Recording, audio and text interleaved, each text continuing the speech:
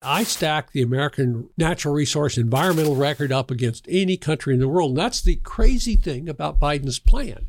Biden's plan is let's get oil and gas from the Soviet Union. Let's get oil and gas from Venezuela. Let's get oil and gas from Iran, who couldn't give a darn about how they leave the planet. I mean, parts of the Soviet Union are a moonscape, unlivable today simply because they don't have our environmental ethic. But we have a good environmental ethic. And when Biden says, oh, we want somebody else to get this and send it to us, you look where they're getting the cobalt. They got little kids, basically infants, going around, on their hands and knees, gathering the cobalt we're going to use in our electric vehicles because we're protecting the planet. It's positively insane. So I think we have the laws that exist out there, but the environmental movement it didn't go away. What we said back in the day regarding the environmental movement, it was the watermelons. They're green on the outside and red on the inside. They didn't want to really save the planet. They wanted to be in control.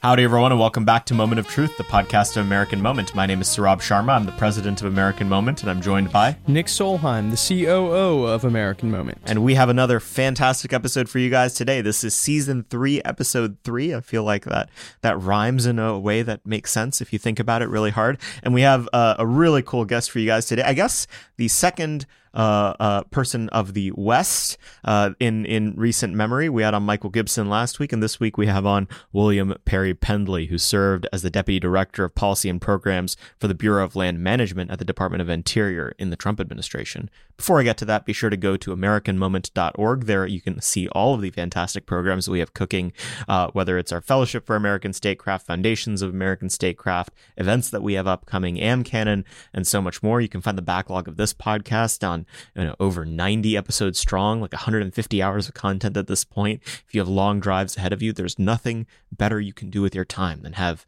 my beautiful voice in your ears 24/7. And we just had a fantastic episode with Perry. He is a real cowboy. He came in with his bolo tie as I expected him to, and he's just got a ton of fantastic stories about how 1/3 of the American landmass is controlled by the federal government, and all the waste that's leading to, all the opportunities for us to become more resource independent, to develop, to grow, to have blue collar jobs are being wasted, all because of a bunch of anti-human environmental activists that really don't have anything in common with you or I when we think about conservation properly understood. I think Episode 3 of Moment of Truth first season was with Micah Metacroft, who has really thought through what it would mean to be a conservationist as a conservative. And none of what Perry says is in tension with that. At least I don't think so. There is just so many more things we could be doing with our land that would make us a more prosperous country, and put it back in the hands of the people who understand it best in the American West. And we learned all about that in his times in both the Reagan and Trump administrations, and what he did at the Bureau of Land Management, what they should be doing, and so much more. I thought it was a fantastic episode. What did you think, Nick? Yeah, it's really interesting. It's over, as you've said, over 90 episodes in, and we still find new cool guests with new perspectives on different issues to talk to. We covered a lot today. We talked about the development of the nuclear bomb and testing it near highly populated areas. We talked about oil and gas leases, offshore drilling, Keystone XL. Learned a lot about the way the federal government improperly manages our land. So yeah, very exciting and very niche episode, but very excited to dig in. Yeah, absolutely. So we'll go now to William Perry Pendley, a patriot and one of the coolest and most stylish guests we've ever had here on Moment of Truth. Perry, thank you for coming on the podcast. Oh, great to be here. Thanks. We always love to hear about our guest's background, and you certainly have an interesting one at that. Why don't you tell us the story? You've had a long and interesting career. How'd you get to where you are today, and where'd that path lead you? Well, I was born and raised in Cheyenne, Wyoming. My mom was a true coal miner's daughter. She's from Harlan County, Kentucky. She always called it Bloody Harlan County. My dad was a railroader. He was out of the Ozarks in Arkansas. Neither got past the 5th grade. They happened to meet in Cheyenne, and I was born there. First member of my generation ever to get out of high school, go to college, go to law school. I could have gone to athletic scholarship, swimming scholarship, University of Wyoming. I came to George Washington University here in Washington, D.C. Simply, I had a kind of a mentor, a lawyer, a guy who was born in 1881. And he says, if you want to be interested in politics, go to D.C.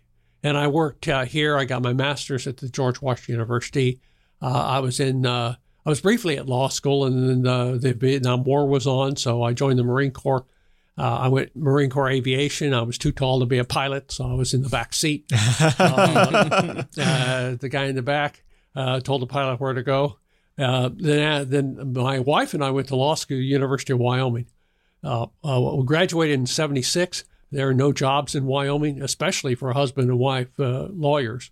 So I came back to Washington and worked for the man I'd worked for when I was in college, Cliff Hansen, senator from Wyoming. I worked for him, and then he left Washington. I went over on the House side, worked for the House Interior and Insular Affairs Committee. Don Young was one of my mentors, Steve Sims of Idaho. And I was working there when Reagan was elected. And I had urged Reagan through friends of mine to hire my old boss, Cliff Hansen. But instead, he hired Jim Watt, who I happen to know. And Jim called me and said, Perry, I want you to help me get through my confirmation hearing. So I helped him get through the confirmation hearing. I was his attorney behind him, answering questions. And what role was this for? Well, he became Secretary of the Interior. Right. He was Reagan's Secretary of the Interior, yeah. And because he had a vision that was similar to Reagan's. And I worked there, and then I left, and I was with a small law firm. I had an interim job with Secretary of the Navy, John Layman. And then I started a small law firm. And then I had the opportunity to lead Mountain States Legal Foundation, which Joe Cougar started. Jim Watt was its first president, and it litigated against the federal government. I did that for 30 years. I went to the Supreme Court 3 times, was there on another case a 4th time, set a national precedent called Adirondack Constructors, Inc. v. Pena, in which the Supreme Court ruled the federal government had to obey the Fifth Amendment guarantee of equal protection. So that was a huge victory. I left there, and I was sort of, looking for my next opportunity, and the phone rang one day, and it was David Bernhardt, who happened to be Secretary of the Interior. I had put my hat into the ring in January of 2017 with the Trump people to be secretary. He picked Zinke, and now David Bernhardt was there. He called me up. He said, Perry, I'd like to come back to Washington and be head of the Bureau of Land Management. Bureau of Land Management is huge in the West. It owns 245 million acres, a tenth of the country, and it's huge in places like my home state of Wyoming. So I gladly did that. It was wonderful to serve there. And now I'm back home in Evergreen, where my wife and I have been for about 34 years. Got a couple of kids. One's a Marine overseas, where I was, interestingly enough, 50 years ago, and another son here in Colorado. So I'm doing a lot of writing, a lot of public speaking on my experiences and what I think we ought to be doing in the future. It's such a fantastic story. The thing that stands out to me immediately is that you're one of these fascinating people who got to serve in both the Reagan and Trump White Houses. I think easily 2 of the most transformative Republican presidents of the last 50 years. I mean, they were kind of they bookended 2 duds in my view. And so compare and contrast that for me. The story of the Trump administration is sort of missed opportunities when it came to personnel. Why weren't you brought in at the very beginning? You should have been, and instead you were brought in at the very end. Whereas I think you have a different view of maybe how Reagan did personnel. Walk me through how you think about that. Well, I'm sort of in the very beginning of the Reagan administration, simply because the Secretary of the Interior, the man who was going to be Secretary of the Interior, called me. I was the second call he placed to say, I want you to come in with me. And I went in. with the Trump thing, I don't know. I can't speak to why those decisions were made, but I think that the people that the president put in over at the department, David Bernhardt did a fantastic job. I was at the unveiling of his official portrait last night, and Trump signed the Great American Outdoors Act, which takes care of the federal lands. 5 presidents and 9 secretaries of the Interior tried to do it, and Trump was the one who got it done. Mm-hmm. And I think that reflected the great job that Zinke and then David Bernhardt did over the department, and I was glad to be a part of. There's, the thing that was interesting to me coming in all those years later was we had a hell of a time with the Office of Management and Budget under Reagan. We had a hell of a time with the Office of Management and Budget under Trump. And, these people come in and, I just think, you guys on the same team? Are we working for the same president? Because it doesn't feel like it. Mm-hmm. And it didn't feel like it back when I was with Reagan. It didn't feel like it when I was with Trump. I'll give you an example. I ran the offshore oil and gas program. It's a huge program. And Reagan made great advances. And one of the things that we did in that program was, in the past, when these 40 million acres of tracts would be put available, the whole 40 million acres would not be available, say in the Gulf of Mexico and Central Gulf or the Western Gulf. And only selected tracts would be available. Guess who decided what tracts they were? Bureaucrats with absolutely no skin in the game. They'd say, well, this track's up, this track's up, and say, well, what does industry think? What do the people who are going to put hundreds of millions of dollars into this project, where do they want to drill? Well, we don't care. These are our tracts. So what we did was we said the whole 40 million acres is available. And in fact, what we said was the entire 1 billion acres on the outer continental shelf is all available unless there's some unique environmental reason why we don't want it to be available. And that was the exception because we wanted industry to make that decision. And OMB was terrible. They said, oh, no, that'll reduce the bonus bids. When the industry is bidding on these tracts, if there's fewer tracts, they'll bid higher. And we said, no, if they make a discovery, we'll get big payoff downstream with the royalties and the money that'll flow into the Treasury. So how does that work when they drill on federal lands? The federal government gets a piece of that, or how does that? Yeah, they pay a royalty. It depends upon the statute. It's 12.5%, 16 2/3% royalty that's paid, and you can imagine how the money rolls in. In fact, the Great American Outdoors Act that Trump signed is all the money that goes in there comes from offshore oil and gas and onshore oil and gas revenues. And so when Biden reversed things and had less and less, so there's fewer dollars going into taking care of our public lands because we're not drilling the way we should. When we try to do things with OMB under Trump, ran into the same problem. The same people coming in is like, it wasn't the same people, but they talked like the same people. So that was a frustration. Make sure everybody's on the same page. And you got to congratulate Biden. All of his people are in lockstep compliance. Everybody, it doesn't matter. If you're at the Treasury Department, you talk about abortion. That's the way they do it. And so let's go back a little bit and talk about some of the bureaucracy and the way it's shaped. Some of the people that listen to this show may not have very much familiarity with Interior, with the Bureau of Land Management. Give us more of a structure as to what that department looks like, how it operates, and that sort of thing. When I wrote my book, Sagebrush Rebel, Reagan's Battle with Environmental Extremists, Why It Matters Today, I have an entire preface on the origin of the Department of the Interior. It was created in 1853, and it was essentially the Department of everything else, because everything else that wasn't somewhere went there. And so you got the Bureau of Indian Affairs, you got the Fish and Wildlife Service, you got the National Park Service, you got the Bureau of Land Management, you got the Offshore Oil and Gas Program, you got the Trust Territories in the Pacific. It's all in there. And so the mandate is different, and it's very unique. A lot of agencies, they operate, they got tunnel vision going on, but the Park Service is supposed to take care of these federal lands set aside in perpetuity for people to enjoy. Bureau of Land Management got 245 million acres, 10% of the country, but those lands are sort of what we call in the West multiple use lands. So you may have recreation, you may have antiquities, you have oil and gas, you have grazing, you have wild horses, you have all sorts of activities, and it's a what we call a working landscape. You're supposed to use it. The stuff that's really special and unique, that's set aside as a wilderness, and that's essentially off limits to any real activity except hiking, or a national park. It's created a park or a monument. But if you want oil and gas and mining and logging and all these kinds of things, those lands are run by the Bureau of Land Management for that purpose. And the problem, Reagan's attitude was, let's do what Congress told us to do.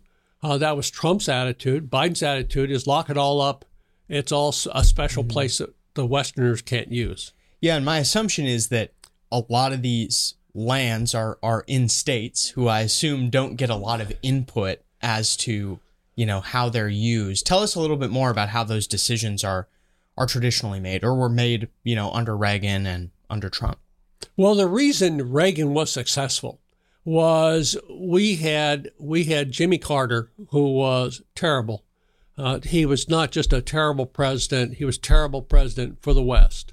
And that was, I wrote a book about it in 1994. He declared war on the West. Essentially, I'm going to do what the wacko environmentalists tell me to do. He was beholden to the environmental community, the first president to do that. And so the West rebelled. People went nuts. And I'm not talking about Republican governors. I'm talking about all Democrats.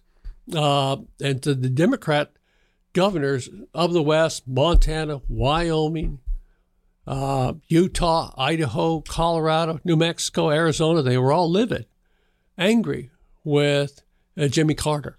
And so Reagan came in, he says, I'm going to quell the rebellion. I'm going to listen to the states. I'm going to listen to the governors. Jim Watt went out to a meeting with all the governors in Wyoming and sat down with the governors and said, what do you want? What do you want us to do? And they went around the table. And at the end of the day, the rebellion was over. And that's what happened. In accordance with the law, we're not going to drill in a national park, for example. That's off limits and never been thought of. So he quelled that rebellion. And so when, unfortunately, Herman Walker Bush came in and said, I'm going to be the environmental president. Why? But he did, and he went back to some of the bad Carter policies. And then, unfortunately, Clinton came in. He went hog wild, more war in the West, and Obama more of the same. And that's why so many of us in the West were delighted when Trump demonstrated that he got us. He understood what was going on. And when he first announced, I got to tell you the truth, I thought, what? He's from Queens. What does he know about the American West? Well, he quickly got in. One of the first things he did was put Justice Gorsuch on the bench.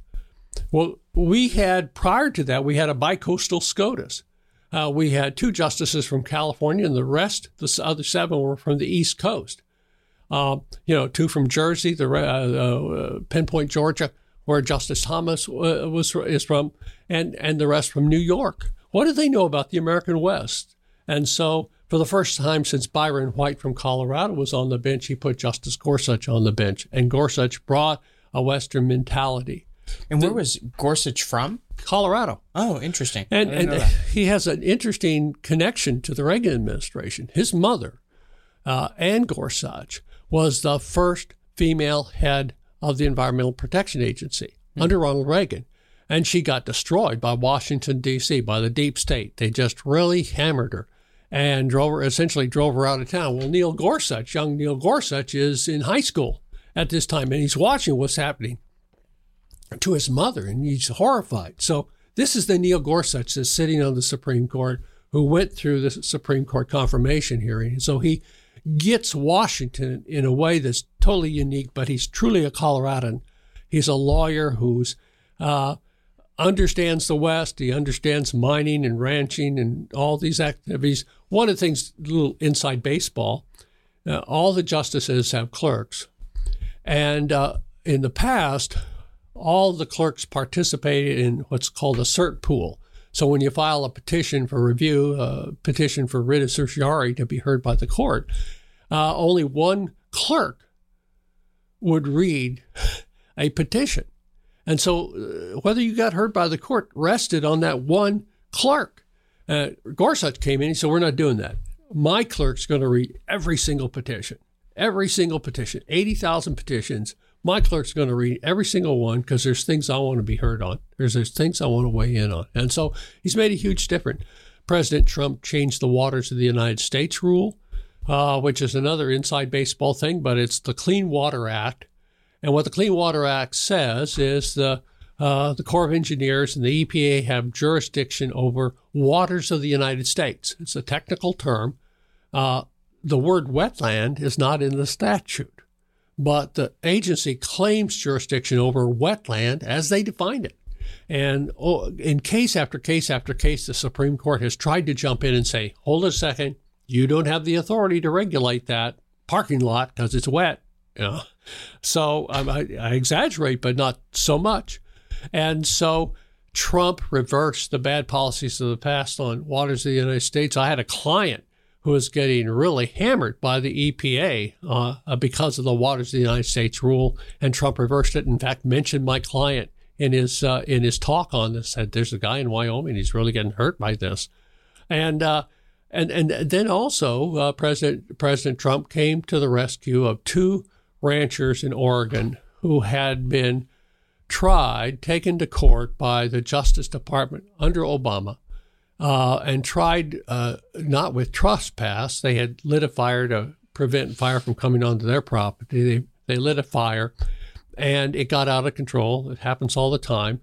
And instead of being prosecuted for trespass, they were prosecuted for terrorism, which is a mandatory 5 years in the clink. And here's these elderly men, 5 years in the clink because of the Justice Department, because of Obama and President Trump. I did an op-ed for Fox News on it, said he ought to pardon them, and he did. He did it, pardon them. And so Trump demonstrated his bona fides, as far as I'm concerned, about Western issues, and he's the one who let the West participate in what I call the fracking revolution to help us become energy independent, which we did in July of 2019, and first time in 52 years. So zooming back out, I think the core premise on which all policy in this area needs to rest on is the one stat that is mind-boggling. What percentage of the land in the United States is owned by the federal government? A third of the country. A third of the country. 1.7 billion acres offshore, and then a third of the onshore acres, 1/3 of the onshore. It's not all BLM. It's not all Park Service. You got Department of Energy. You got the Department of Defense. But yeah, a third of the country. And so you go to some rural counties in the West, including Clark County, Las Vegas. 50, 60, 70, 80, 90% of the county is owned by the federal government. It's the Forest Service, it's the Park Service, it's the Bureau of Land Management. And so how are you going to pay for schools, for law enforcement, for hospitals? How are you going to keep the kids and the grandkids coming back to those communities if the federal government's not saying, Mother, may I, with regard to economic activity? And give me some examples of states that are particularly egregiously occupied. Well, Idaho, I think 85%. Nevada's close to that. And now, what's the reason that these lands are sequestered away and not allowed to be developed on? Typically, the stated reason, and then the real reason. well, I mean, essentially, one of the reasons is because those lands didn't really meet the threshold for homesteading lands. So. You know, you go out there, you homestead, you got X number of acres, and you develop it over a period of time, and then it's yours forever. So tell me about homesteading, because it is, I think, the story of how the west of the Mississippi was civilized to begin with.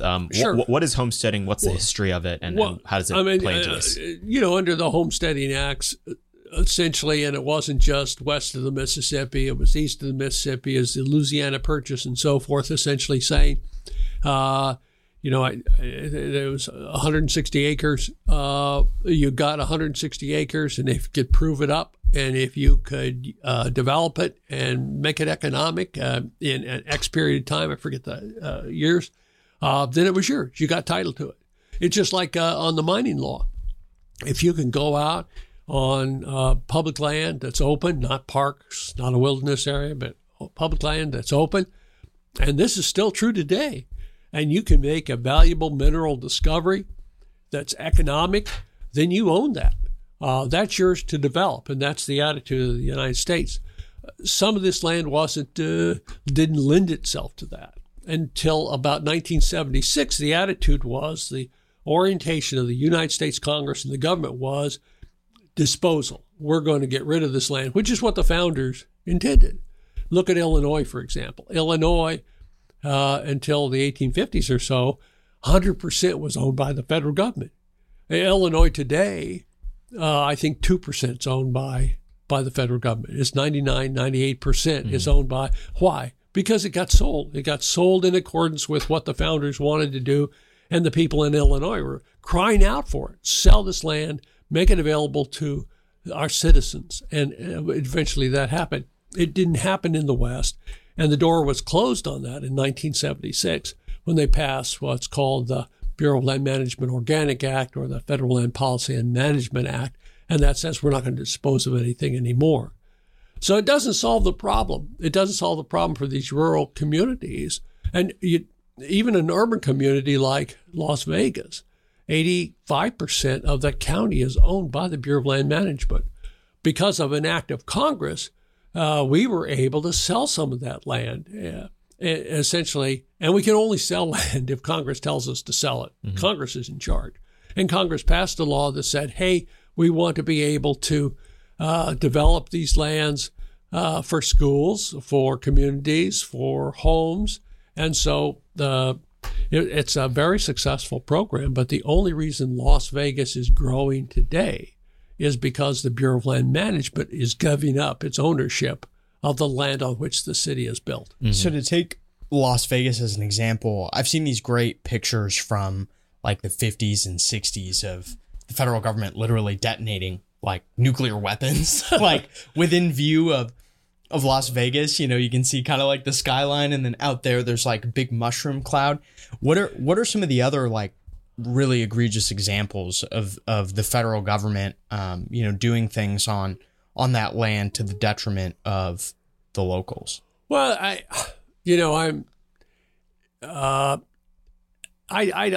think that's sort of an anomaly. I mean, I had a case several years ago with a family in Utah.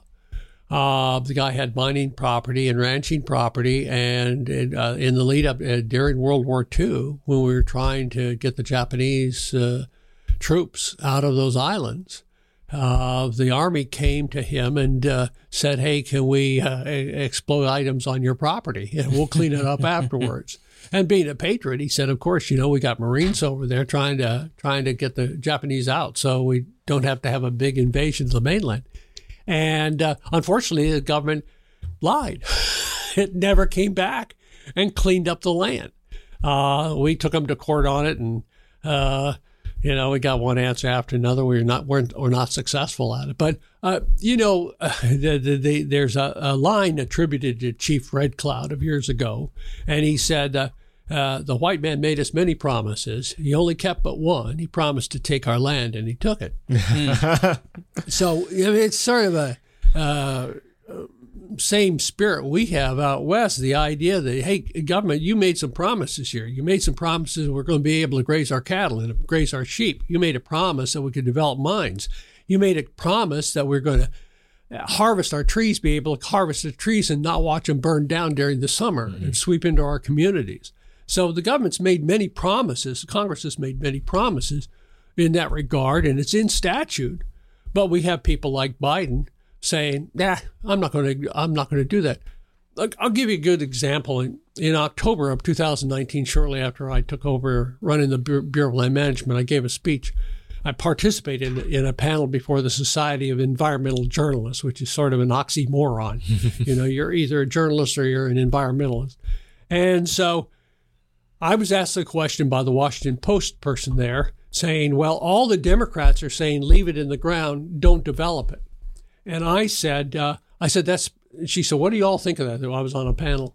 And I said, well, I'll answer the question. It's insane. It's absolutely insane. Do you have any idea how much we get from the Outer Continental Shelf and from federal lands and how important that is to Western communities and Colorado? A third of the money in New Mexico, a third of the budget for schools comes from the oil and gas industry in New Mexico, 1/3.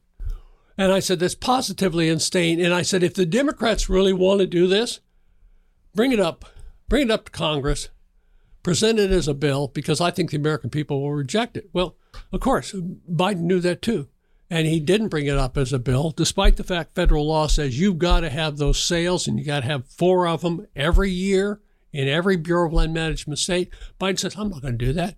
A federal judge in June of 2022 orders him to do it. He says, I'm not going to do that.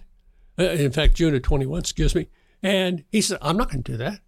And it's the most lawless administration in history where they simply say, we don't care what the courts say, or we're going to do what we want. So all these things are laid out in statute, and that's what Reagan did. That's what Trump did.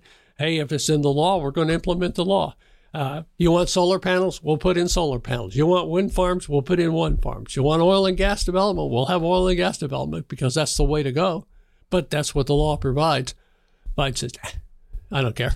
I don't care what the law says. So part of the argument that the leftists will make is, and what they prey on, is this sensibility that every single acre of land that the federal government owns is this pristine wilderness, and on every square foot there is a unique species that will be eradicated for all time if you were to develop anything on it. And really what you people want is to turn all of the West into a strip mall anyway. Obviously these are all like ridiculous caricatures of the situation. So I guess on the two sides of that coin, what actually is that land like? How much of it is actually that like gem tier land that people actually imagine when they think of federally protected land? And then what would it be used for if it wasn't being held by the federal government? Right. Well, it can still be used for those things, even held by the federal government. And in fact, that's what Congress says. Mm-hmm. Congress says you will have grazing, you will have mining, you will have oil and gas, you will have logging. We have been locking up lands, frankly, since Theodore Roosevelt and the Antiquities Act of 1906. The Antiquities Act of 1906 said there are these amazing artifacts of past civilizations in the Southwest, and we're talking New Mexico, Arizona, in the Southwest, and there are bad people going out there and thieving on them, and we got to stop that. So, Mr. President, you have the authority under the Antiquities Act. Fast forward to 1964, the Wilderness Act. We have some unique places that people really have never been. It's way in the middle of nowhere up on mountaintops, and it's gorgeous and it's pristine and it's just the way God made them. And we want to preserve that. And so we lock that up as a wilderness. We have wild and scenic rivers that we've set aside. So all this stuff that's really special and unique, we've locked it up. It's a wilderness. It's a wild and scenic river. It's a national monument, all these things. But there's so much else out there that's just, it's the middle of nowhere. And there might be great oil and gas properties there, might be timber. There's certainly grazing lands. A tremendous amount of Bureau of Land Management land is for grazing and sustains a rural community. This West that people love. Oh, I love going out and seeing the dude ranches, love seeing the cowboys, love seeing the cattle herds, all that good stuff. Hey, that exists because those ranchers are able to use Bureau of Land Management land or National Forest Service land to graze their cattle during the summer or to graze their sheep during the summer. If they didn't have that available to them, they'd have to shut down and divide up that ranch into, little ranchettes for rich people to go in and have fun during the summer. It wouldn't be a working landscape. Mm-hmm. And that's the difference. The distance from my hometown of Cheyenne to Yellowstone National Park is the same as driving from Washington, D.C. to Boston. Nobody on the East Coast thinks of making that drive. Say, well, I'll catch a plane, head over to LaGuardia or over to Logan, and or take the train. But it's a long way. Recently, Wyoming has had at the state legislature, we're talking about outlawing electric vehicles, simply because it makes no sense. But somebody drove from Cheyenne to Casper the other day. It took them 13 hours in an EV because all the time they had to stop and get a recharge. So these great distances, people have no concept of the great distances we have, the wide open spaces that we have. We like to say in Wyoming is what the West was. And it's still that way. It's still that way despite the fact that we've sustained ourselves on a fossil fuel economy, an agricultural economy, a Trona economy. All of these things that we have done, we've protected our landscape because it's where we live. You talk about what is Earth Day. For a logger, for a miner, for a rancher, every day is Earth Day because if that rancher and that ranching family is not taking care of that landscape, they're not going to have anything to pass on. So tell me about that. I think it facially makes sense what you're saying, but we obviously know that in plenty of cases, people who are in the resource extraction business, they don't take care of the land. So where is that push and pull? What are the cases where the incentives are poorly aligned and people aren't actually taking care of the land, and how can policy exist to make sure that positive cycle where people can use the land to make it productive, but also preserve it for many generations can occur as well? Well, historically, that's certainly been the case. And it was simply the mentality was, for example, with regard to mining, is get the ore out of the ground, high grade, not necessarily high grade, but get the best ore, the ore that you can sell, and the rest you throw over the side. Technologically today, we go back and look at some of those sites, and there's ore that we can still use that's in the overburden that they've tossed aside. The United States, the American people, have done a better job than any place in the world of taking care of lands. We have the Clean Water Act, we have the Clean Air Act, we have the Superfund statute, and it's got its flaws. But the whole idea was we want to make sure that we're taking care of the land, that we're requiring that people do the right thing when they're extracting resources. And I stack the American natural resource environmental record up against any country in the world. And that's the crazy thing about Biden's plan. Biden's plan is let's get oil and gas from the Soviet Union. Let's get oil and gas from Venezuela. Let's get oil and gas from Iran, who couldn't give a darn about how they leave the planet. Parts of the Soviet Union are a moonscape, unlivable today simply because they don't have our environmental ethic. But we have a good environmental ethic. And when Biden says, we want somebody else to get this and send it to us, you look where they're getting the cobalt. They got little kids, basically infants, going around, on their hands and knees, gathering the cobalt we're going to use in our electric vehicles because we're protecting the planet. It's positively insane. So I think we have the laws that exist out there, but the environmental movement it didn't go away. What we said back in the day regarding the environmental movement, it was the watermelons. They're green on the outside and red on the inside. They didn't want to really save the planet. They wanted to be in control. They wanted to tell you what to do. Yeah. And so I think we have a great record, and we can get the resources. We have the resources. We can be energy independent again, and have lower prices and have American men and women working at these high-paying jobs, because we've got the talent and the ability, as Reagan understood back in the 80s, to make it happen. So one more little bit of a devil's advocate here, though. Those laws that you're endorsing, like the Clean Air Act and Clean Water Act and the Superfund statutes and such, isn't the argument that it was the left pushing that got those statutes in place in the first place, and so they need to keep pushing in their mind because so that you can endorse the status quo ante laws that they passed 30 years ago. What would you say against something like that? Well, it was totally bipartisan. It wasn't something that was jammed down our throat. You look at the Endangered Species Act, which has turned into a terrible mess. Congress intended one thing. Congress was thinking about 100 species. Now we got thousands. We got thousands on the list, and the idea was back in 73 when the Endangered Species Act was passed, the idea was, hey, if we have a species that's about to become extinct, we'll just buy up the property where it's becoming extinct and we'll protect it as if the government could. But that was the theory. And it was bipartisan. I think there were 1 or 2 votes in each house that voted against the Endangered Species Act. And so it was a bipartisan thing. It wasn't something the left jammed down our throats. No, it's a good idea. Hey, we don't want golden eagle to go out of existence. We don't want to lose the manatee. We like these things. We want to protect them. But we've gone, my friend Rob Gordon, now at the Heritage Foundation, who was with me with Trump, he said years ago, we've gone from protecting the warm and fuzzies to protecting the cold and slimies. Mm-hmm. Most of the stuff that's on the list are, snakes and lizards and all this kinds of stuff nobody conceived of being. Mm-hmm. And they're being used, candidly, not to protect lands, not to guarantee that we have clean air and clean water and safe habitat.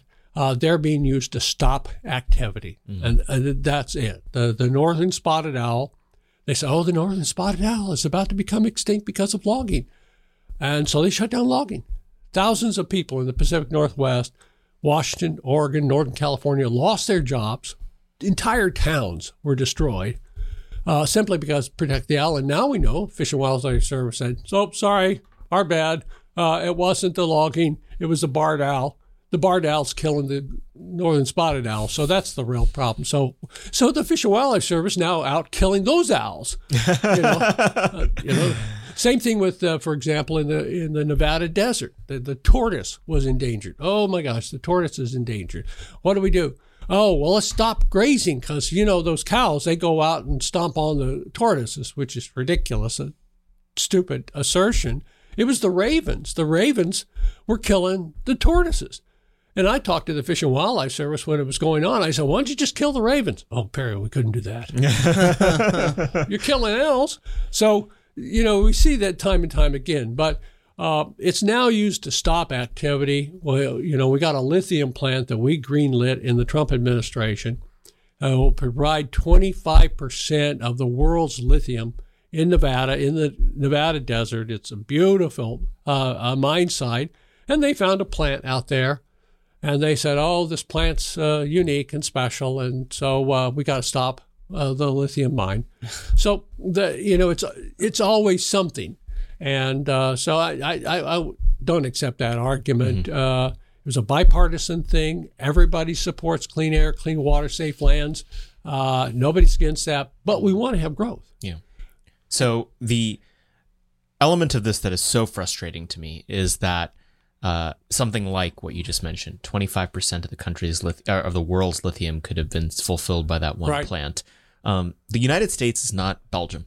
It's not some tiny European landlocked country with, limited resources that it constantly has to be trading for in order to get more of. It's a transcontinental empire with billions of acres of land, and basically it seems like every natural resource you could possibly want. Yeah. What is being left on the table by the lockup of all of this land? What exists under that ground or above that ground or in that sky that we are just not taking advantage of that would be huge towards our prosperity, independence, self-sufficiency, and so on? Well, of course, at the top of the list is development of our fossil fuels. And we have enough. You take a place that's partially private and partially federal, the Permian Basin, which is in New Mexico, federal land, and Texas, which is private land. And it's second only to Alaska. Imagine that. A small piece in New Mexico and Texas has more resources than every place else in the country than Alaska. Alaska's number one and so vast. And so we have those huge resources available to us. Who knows what other ore bodies we have? Clinton locked up a bunch north of Yellowstone National Park. We got all these resources that are available. We know we can develop them economically. You cannot compete economically with the world You have to have what we call a world-class discovery. It can't be, this works only here. No, it's something that's sold internationally. And so when we make a world-class deposit in America, it's world-class. And it needs to be developed in accordance with our environmental laws. One of the things Reagan recognized, there were 3 things Reagan wanted to do because we were hurting back in the late 70s and early 80s. We had the trifecta, the inflation and interest rate and unemployment. It was a terrible time. And he believed if we developed our own resources, we could solve 3 problems. 1, our economy. 2, our energy problem. And number 3, our geopolitical situation. And what I mean by that is this idea that when we're not beholden to anybody, we can decide to do things geopolitically that are in our interest. We don't have to say, oh, gosh, we don't want to make those people mad because we depend upon them for oil. Mm-hmm. We don't want to make Iran angry. We don't want to make the Russians angry because we get X from them. And we could make decisions on the basis of that. When we became energy independent, if there ever was a time that we went to war to ensure our ability to have oil and gas resources, if there ever was that time is no more. And if we ever sent Marines like me and my older son to war because of oil, we won't have to do that anymore under President Trump, simply because we got it here. And if we want to do something that's contrary to what the Saudis are thinking about, then sorry, this isn't our interest. This is what we need to do for us and our people. We're not going to send our people into battle for that cause. And so it's not just jobs in America. It's not just cheap energy in America, which drives our economy. It's a geopolitical thing where you're talking about how we are essentially an empire, how we can operate as an empire from the standpoint of saying we're making decisions, America first, decisions that we need to make, not, oh, geez, because we didn't develop energy in the Permian Basin, we're going to have to go to war. Sorry, kids. That's insane. How is our current situation self-inflicted under the current administration? Gas prices are very high. We're having to kind of play this, diplomatic game with the Saudis, as you've mentioned, and we've of course had to, release a ton of petroleum from the strategic reserve. Didn't have to. Yeah. Biden did it. Yeah. Tell us about it. Well, it's all self-inflicted. Day one, he walks in and cancels the Keystone XL pipeline. Day one. And now they're saying... Can you talk a little bit about what the Keystone XL pipeline is? I feel like it's just one of these terms that gets thrown around, like Keystone XL. What exactly was it? Essentially a pipeline out, and we greenlit it. Well, I mean, I participated in the decision making when it came into Montana. Mm-hmm. I mean, when it crossed the border. Mm-hmm. I mean, essentially, we were all there. Got the call from the state director of Bureau of Land Management, state director in Montana, say, okay, they crossed the border. There, it's in the United States. So is this a pipeline from Canada down through the United States, and then to refineries here to mix in with other petroleum products that are here domestically. And now the Biden administration, nearly 2 years later, is saying, oh, our bad. Yeah, that was thousands of jobs. Yeah, that would have been a big deal. Sorry. But, no intention to go back. They canceled Keystone XL pipeline. They said no oil and gas leases, no more. We're statutorily mandated to hold a lease every quarter, a lease sale every quarter. Say, state of Wyoming, okay, what do you got, Wyoming, that's available for oil and gas leasing? Make it available every quarter. For 8 quarters, they didn't do any. I think they did one small one. You have to go back to the Truman administration to find a time when a president has leased less oil and gas resources than Biden did. We're moving backwards. Plus, they have at the Department of Interior all these draconian rules, the methane release, and all these other things they're forcing on the industry, essentially saying, we're going to make it harder for you. You may have a permit. You may be drilling right now, but we're going to make it tough for you. And then they have these insane policies with regard to financing. They're essentially telling the banks, do not give money to oil and gas. That's a bad thing. You can't be what Reagan understood was that the majors did not make the discoveries. Exxon isn't making big discoveries. Chevron's not making big discoveries. It's wildcatters, what we call wildcatters in the West, these independent oil and gas operators that, that got an idea and they think, I can find energy there. My late friend Mick McMurray, who uncovered, using fracking, the biggest gas field in history, the Jonah Field in Pinedale, outside of Pinedale, Wyoming.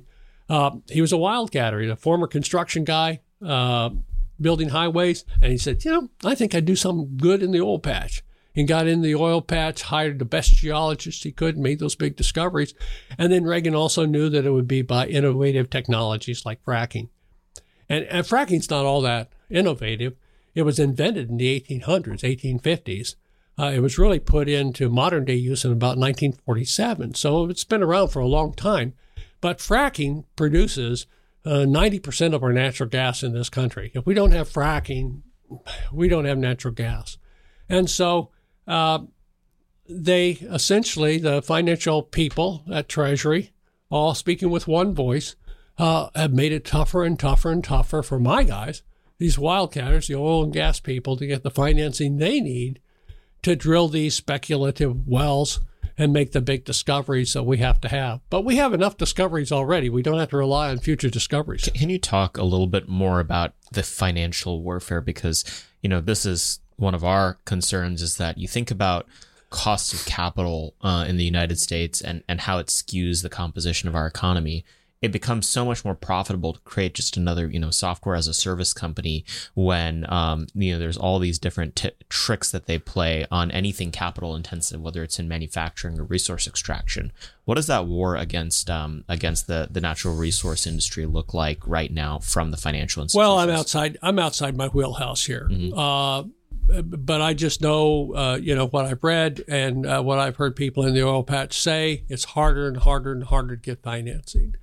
If you're in the oil and gas, you see, Biden says, when Biden realized he had made a mess of things and started pounding the table or whispering or whatever the heck he was doing at the minute with his voice, he was saying, oil and gas industry is making such tremendous profits, it ought to be drilling more. Drill more, and drill more, and doing all this crazy stuff. At the same time, essentially, he's saying to these people, and oh, by the way, I'm still going to drive you out of business. I still want to kill you. Who's going to invest money? I hear you, Mr. President. You want me to drill more, but your Treasury Department is also telling me that they're going to drive me out of business. Your press secretary says you're going to drive me out of business. Why in the world? And so, what message does it send? Well, and then the regulatory inconsistency as well, right? More than anything explicit that any of these financial institutions are doing. If I was an investor that could, invest across sectors, I would look at the Keystone XL pipeline and be like, I'm never investing in a large pipeline project ever again. Right. Why would you? You have this literally every 4 years, it's like, oh, you might have a nuclear bomb dropped on your entire project, depending on who gets elected to the presidency. It's a joke. That's no way for a serious country with all of this natural plenty to run its processes. And people then complain that we don't have a manufacturing sector in the country anymore. It's like, well, how long has it been since we built the last oil and gas refinery? Well, you should know. Can you tell me? Decades. Wow. And and EPA coming in. There's one in Ohio. There's one in Ohio that's been partially or fully shut down simply because of environmental issues by the EPA. The regulators are coming in, and they're having trouble getting that back online because they're dealing with these regulators. Yeah. I said at the top, or near the top, I was saying that this Biden administration speaks with one voice. This is a unique thing I've not seen in the past, essentially. Here you have the Treasury Department, who ought to be talking about our economies, talking about abortion. So it's like that on all issues. Regardless of the issue involved, then they're going to take positions. And so even if it's outside their bailiwick, outside their jurisdiction. And so you have an entire administration that has declared war on the oil and gas industry. It's not just that Secretary Yellen Haaland over at the Department of the Interior. Not just that she is not doing oil and gas leasing as the Congress has ordered her to do. It's simply that Treasury is going after the people with regard to the financing. It's the EPA is going after them with regard to the regulations. It's the Corps of Engineers going after them with regard to the wetlands. It's what Biden calls an all-of-government approach. And it's a scary darn thing. No wonder the economy's not growing in areas that we need it to grow. I want to talk about, to close out, kind of the flip side of this, which is where maybe the government could be doing a better job in terms of cleaning up the environment and taking care of it. One of the cool things about the Trump administration was that it actually was better at cleaning up the environment than the Obama administration in some regards, specifically as it related to Superfund sites. What are Superfund sites? And tell us a little bit about how, without being, environmental crazies, Republican administrations can sometimes do a better job at actually being good stewards of the environment. The problem with Superfund, and Superfund was passed during the lame duck Congress. So Reagan's elected. The Republicans take over the Senate. It's a huge landslide. Only weeks before, Reagan was not supposed to beat Jimmy Carter. He not only beat Jimmy Carter, I think 12 Senate seats switched. And I think in large part because the war on the West and not just the war on the American West, but the war on essentially Jimmy Carter, Western civilization.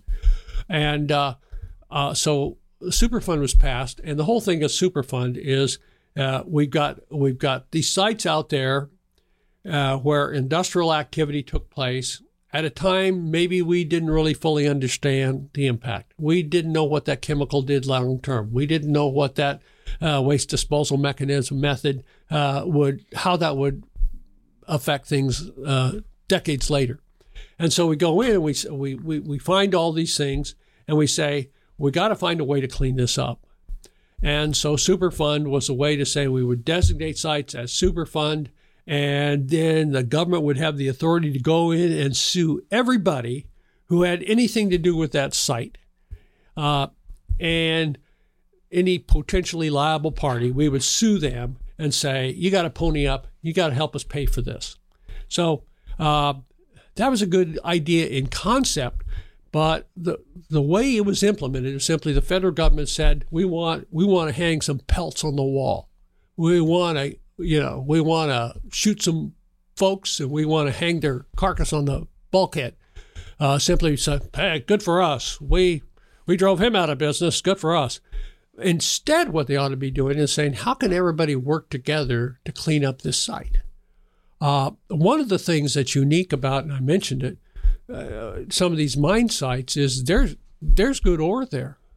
There's stuff that 100 years ago we couldn't use. Today we can use it. In fact, it's at the top of some of the stuff we can use. But nobody will touch a Superfund site because they'll be a potentially liable party and sued by the government. You want to take part ownership of this mine so you can help clean it up and process that ore body? Absolutely not. My lawyers tell me I'm not going to touch that with a 10-foot pole. We had a situation, you talk about Obama bad on the environment. We had a situation in Colorado where the EPA administrators, the EPA was fooling around with an old mine site, blew out the barrier that was on this mine site and spilled garbage down the river, turned it orange for months at a time. Infuriated the Indians who lived nearby, infuriated the ranchers and the towns that were nearby. I mean, it made the headlines all across the country, this yellow river, that the administrator of the EPA, and she said, oh, no, it's not my responsibility. Oh, I didn't do it. When was this?